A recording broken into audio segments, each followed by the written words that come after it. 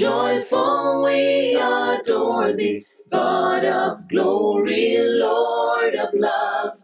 Hearts unfold like flowers before thee, opening to the sun above. Melts. Thank you for joining us for this program from the 9th Avenue Church of Christ in Haleville, Alabama. We hope that you will subscribe and will share our program with others. Now, we take you to the service of the 9th Avenue Church of Christ. We ask as parents a lot of time, what do you want?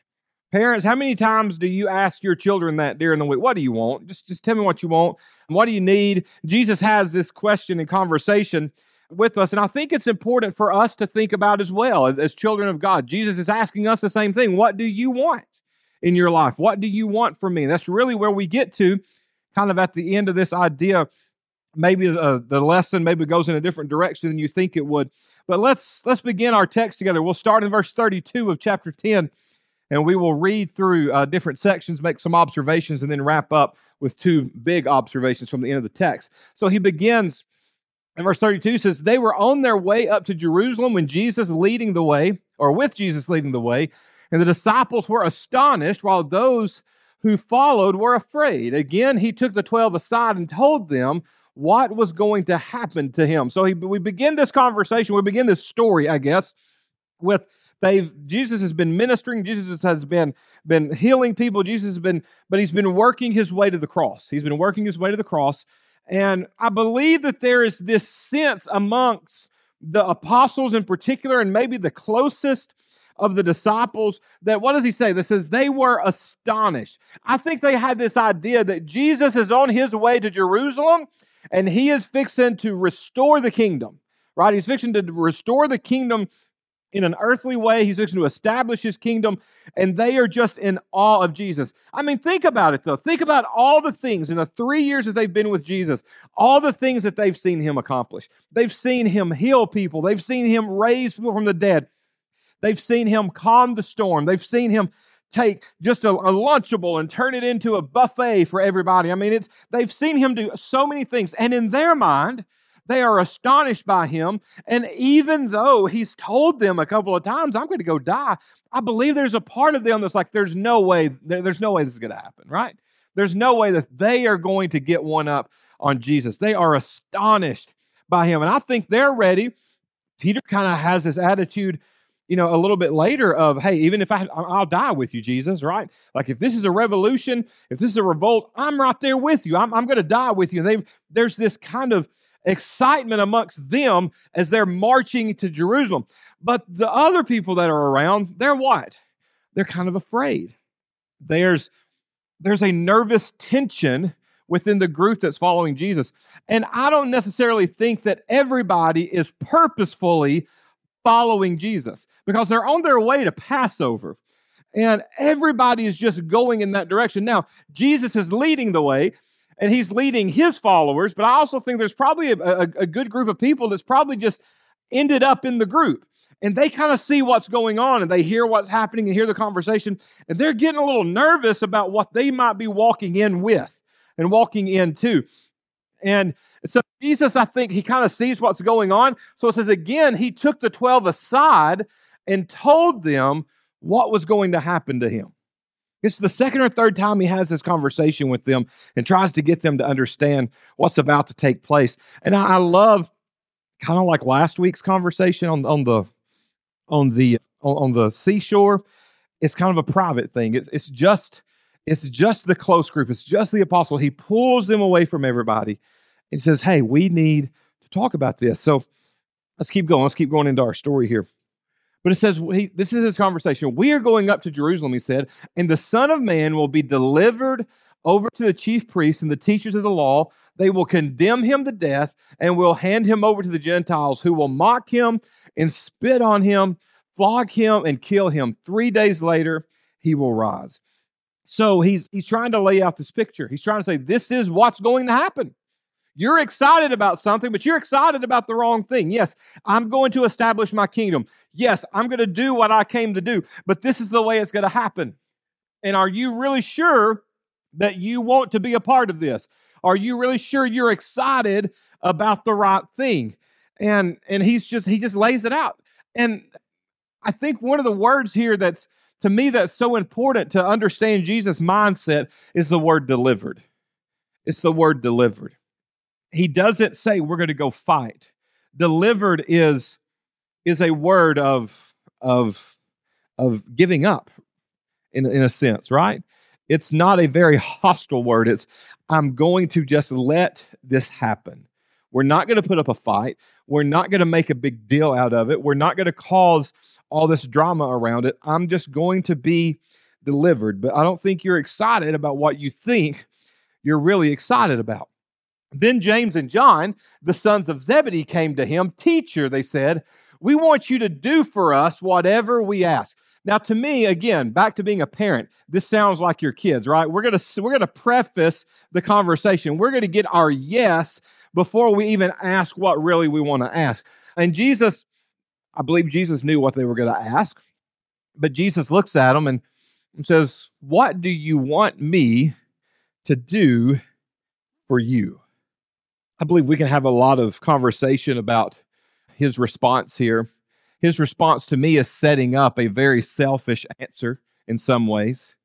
Instead of what do you want me to do, what do you want me to do for you? Jesus is on his way to the cross, right? Jesus is on his way to the cross.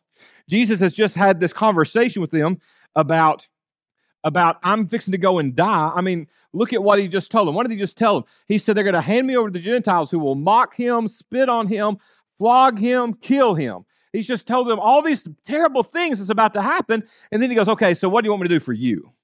You know what I'm saying? Like, it's maybe not sarcastic, but it's kind of like, okay, let's just make sure make sure you have what you need. Make sure you have what you want.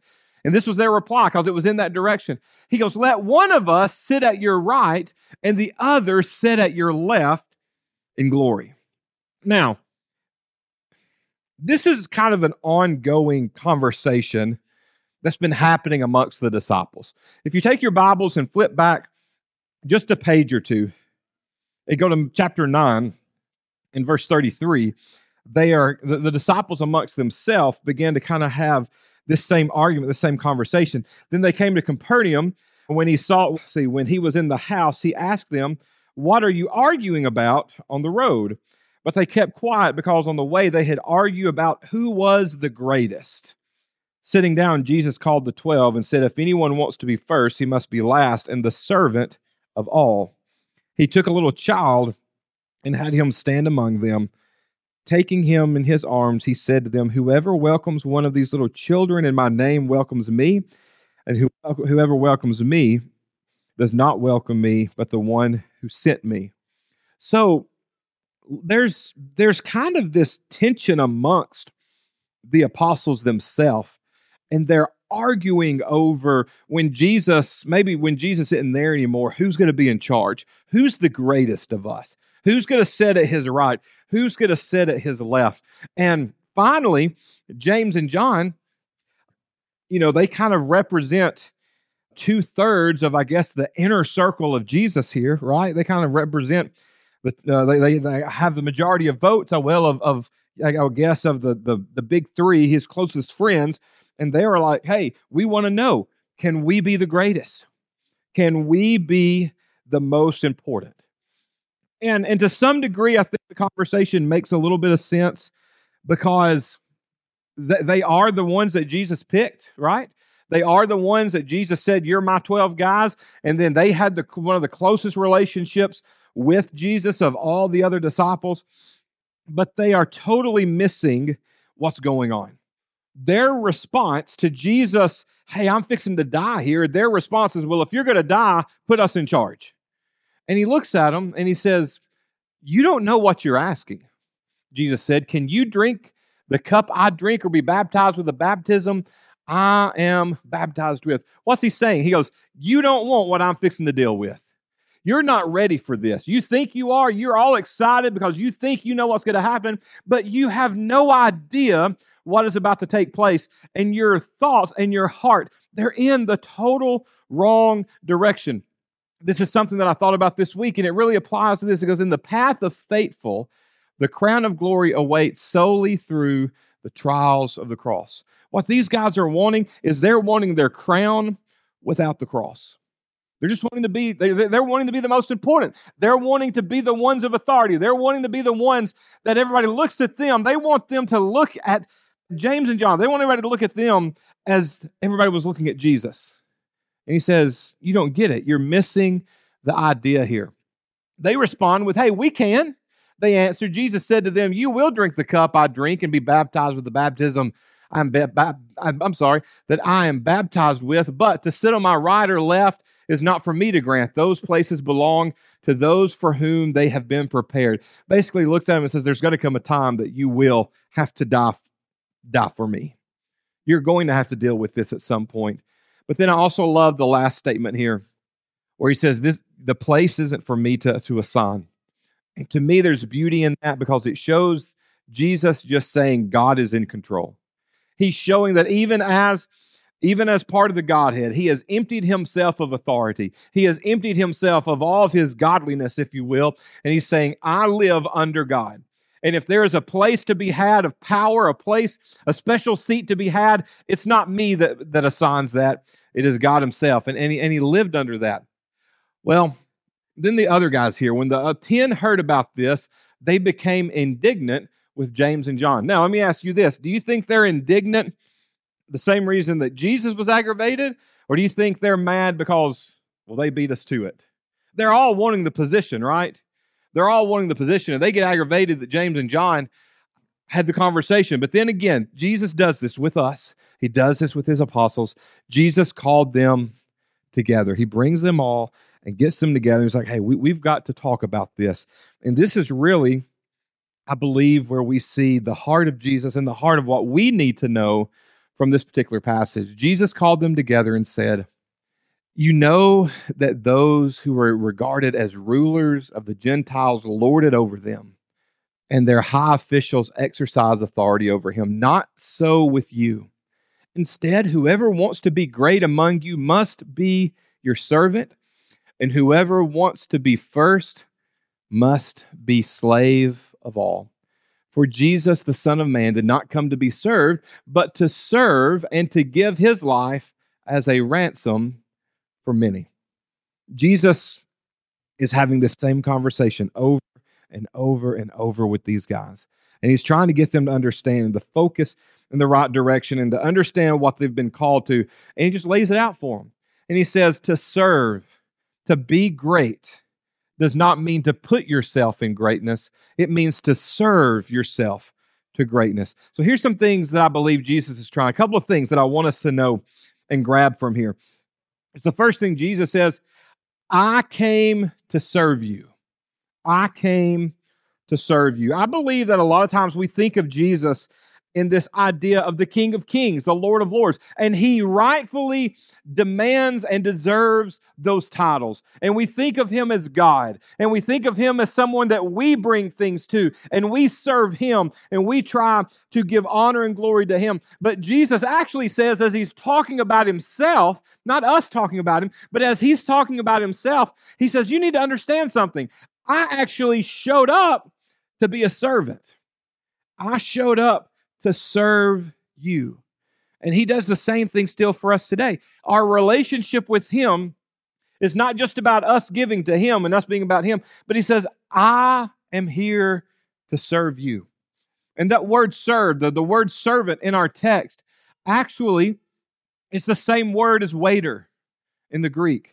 He is our waiter. He is the one that comes and takes care of us and meets our needs. And I think that that's a challenging idea for us because we do have a lofty view of Jesus, a godly view of Jesus. And like I said, we should. But we also need to understand that he is here to take care of us. He is here to serve us. And Scripture lays it out. And we need to have that relationship with him and allow him to live in that relationship in that way. So ask ourselves the question, how does Jesus serve you? How does Jesus serve you? And there's three things, and we'll hit on them quickly, but I think they're important for us to understand ways that we benefit from this particular relationship with him. Is the first is he refills your spirit. Listen, there are times in our life where we are empty. There are times in our life where we are empty, that we are tired, that we are exhausted, that we feel like we don't have the strength to deal with one more thing in our life. The scripture tells us over and over that in those moments we are refilled not by our own strength, not by our own power, but through the power and the strength and the Spirit of God. And He gives us everything we need to continue going, to refill our life, to refresh our life. I love what Paul writes in Romans 15 and verse 13. He says, "May the God of hope fill you with all joy and peace in believing, so that by the power of the Holy Spirit you may abound in hope." Our life as children of God is to be an abundant life. It is to be a full life, an overflowing life, and we don't live that by ourselves. We only live that by Jesus filling our lives, by Jesus giving those things to us in our life, filling us with joy, filling us with peace. And but now here's the thing we got to understand. We can allow Him to not do this. If you're not a joyful person, you could be that way because you're refusing to allow God to fill you up with joy. If you're not a peaceful person, you could be that way because you're not allowing Him to fill you up with peace. If you don't feel like your life is abundant in the Spirit, it could be and probably is because you're not allowing Him to fill you up with His Spirit. We can shut this stuff out. We can look at Him and say, "I don't want this relationship with you. I don't want you to serve me." To have that true relationship with Him, we have to allow Him to fill us and refresh us in ways that we can't do that ourselves. Then we can live that abundant, that overflowing life. He opens doors to our salvation, or rather the door to our salvation. You know, we take opening a door as a very simple thing in the world, right? To get from here to there, you got to open. Matter of fact, someone just shut the door back here, but open the door is just a very normal thing. We don't think about how important doors are and how easy they are to open and shut and all these things. But Jesus says that I am the door. I am the way. He says, you do not enter the kingdom unless you enter through who? Through me, He says. He says, I've opened the door for you to walk into a salvation relationship, to walk in to have your sins washed away, to walk in to be a part of the kingdom, to walk in to be added to the family. But you have to decide, am I going to allow Him to do that this morning? Am I going to walk through the door of salvation that He has opened for me? He goes, let me serve you. Let me open the door for you. It's all right here. Come on in, He says. But you have to decide to walk through that door with Him. The last thing I put on our slide here is He responds to your prayers.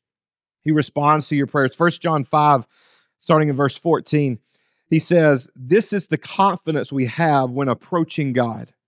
If we ask anything according to His will, He hears us. Whatever we ask, He hears us. Whatever we ask, that we have what we ask of Him.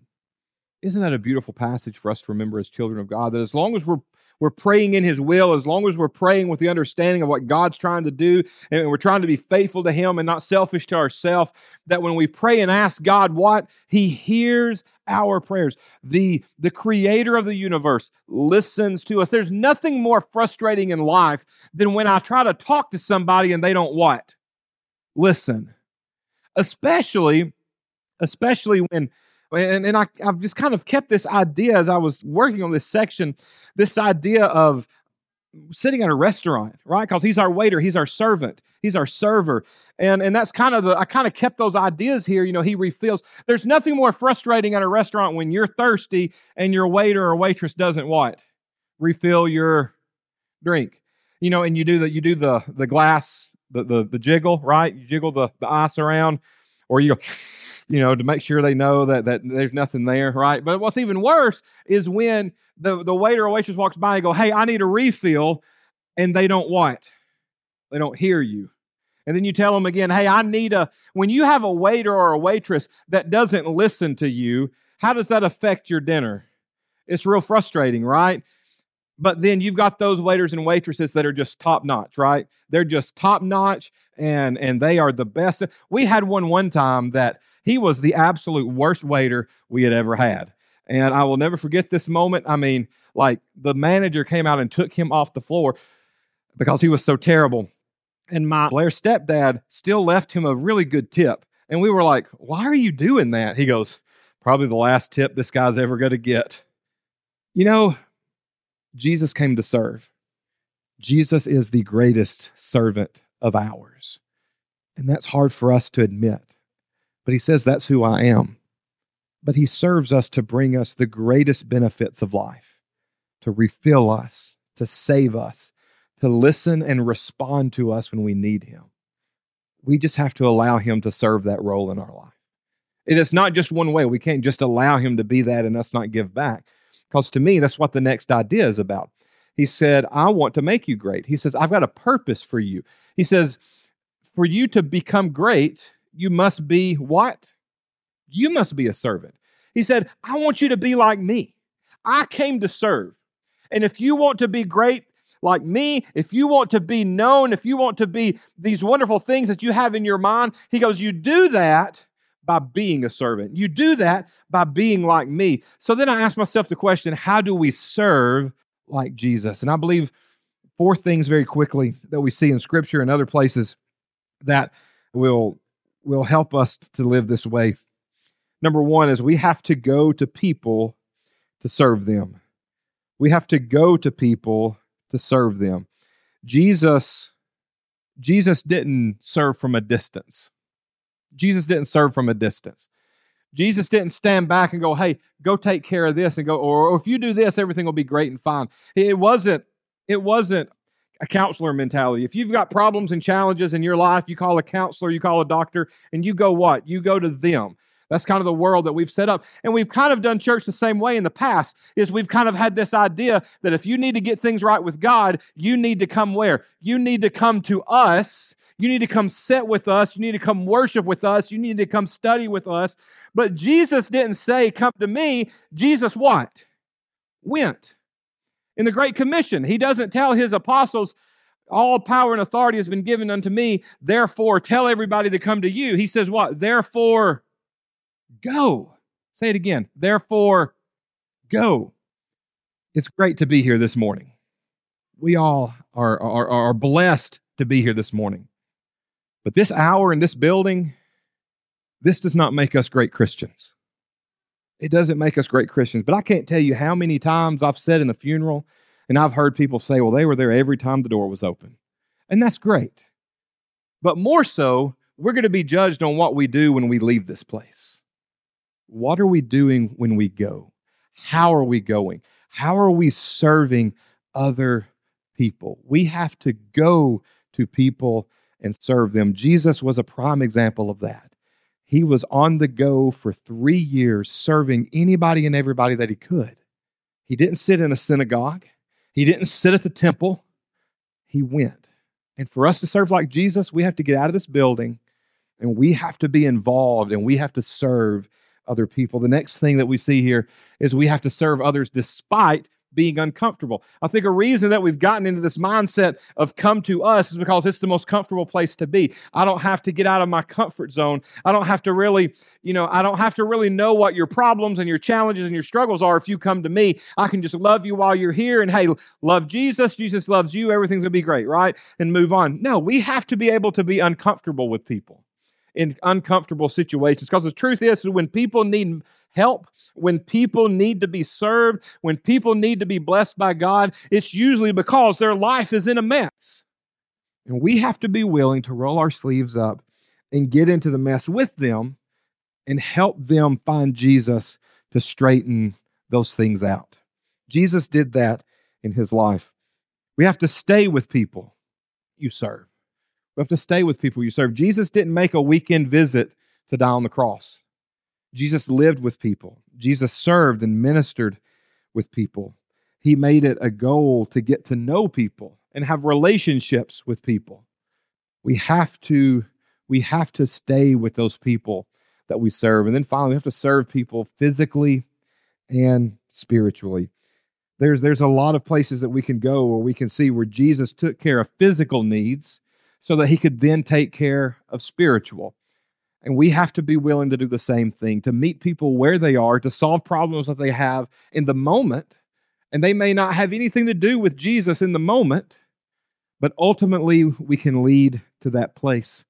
But we have to serve like Jesus. And it all starts with realizing that it takes place outside of this room. Not that this room isn't important, not that we shouldn't be here this morning and any time that we have the opportunity, but our life is lived outside of these doors. Our faith is lived outside of these doors. And he says, for you to be great, you have to walk out of these doors this morning. And it doesn't matter how great you've sung. It doesn't matter how many songs you've sung. It doesn't matter if you've sung them correctly. It doesn't matter if you've done communion correctly. If you walk out these doors this morning and you don't walk out sharing your faith with others, you're not living the life that Jesus has called us to. It's not about being in here and being great. It's about walking out that door and being a servant this morning. And we have so many opportunities every single day to do that. And we have to take advantage of them as often as we can. So Jesus asks us this morning, what do you want? And he says, be careful what you ask for, because you may be asking for the wrong thing. Instead, you need to be a servant. I found this yesterday as I was kind of finishing up some study, and I love the idea that this author shares. He says, of all the times we see the bowing knee of Jesus, none is so precious as when he kneels before his disciples and washes their feet. In Jesus' day, the washing of feet was a task reserved not just for servants, but for the lowest of servants. In this case, the one with the towel and basin is the king of the universe. Hands that shape the stars now wash away filth. With a passionate moment, or what a passionate moment, when Jesus silently lifts the feet of his betrayer and washes them in the basin. Within hours, the feet of Judas, cleansed by the kindness of the one he will betray, will stand in Caiaphas' court. Remarkable, he forgave their sins before they even committed it. He offered mercy before they even sought it. Even more, he is still cleansing us. John tells us we are being cleansed from every sin by the blood of Jesus. In other words, we are always being cleansed. The cleansing is not a promise for the future, but a reality in the present. Jesus washes our feet for two reasons. The first is to give us mercy. The second is to give us a message, and that message is simply this: Jesus offers unconditional grace. We are to offer unconditional grace. To me, that's what being a servant's really about, is that it doesn't matter who you are or what's going on in your life. The love of Jesus is for you. The mercy of Jesus is for you. The salvation of Jesus is for you. And it's not our place, it's not our job to argue about who's the greatest or who deserves it. It's for everyone. And Jesus lived his life every single day to remind us of that, and calls us to be the feet washers of our world as well. Let's close with a word of prayer, and then we'll have the invitation. God, we thank you for the chance, the blessing of being here today. As we've said, we're reminded a little more today of how great of a blessing it truly is, because we've missed interaction over the last week with so many people, and we are just grateful that we've made it through the past week, and that everyone is well and safe, and that we've been blessed to deal with it in a world with so many conveniences, God, that we don't have to go without during times like this. And we thank you for that, God. We thank you for your son's sacrifice, his willingness to come and be a ransom for us and to free us from our slavery to this world. But help us to remember, God, the importance of being a servant for you every single day, and to live in a relationship where we serve you and allow you to serve us. Help us to see that as a two-way relationship, God. And we thank you for the way that you take care of us and bless us and serve us. But help us when we do come before you and we ask for things to not do so out of selfishness, but to do so out of true understanding of how powerful and wonderful you are and how much you love us. Help us to be servants in our community as we get back out into our normal routines this week. Help us to see the opportunities that you lay out in front of us. Help us to be workmen in your kingdom, to be soldiers in your kingdom, to just serve every opportunity that comes before us. Help us to be great by being servants, God. It's in your Son's name we pray. Amen. Thou art giving and forgiving, ever blessing, ever blessed. Thank you again for joining us, and please consider subscribing to our YouTube channel or our podcast. We can be found on Apple Podcasts or any other podcast provider. Also, leave us a 5-star review, which will greatly assist in getting the message of God's love and salvation to others. You can also follow us on Facebook, Lift us to the joy divine. Instagram, Mortals join the mighty chorus, which and Twitter. the morning stars began. For the love Be sure to join us again. And until then, remember to love like Jesus. Man to man, ever sing.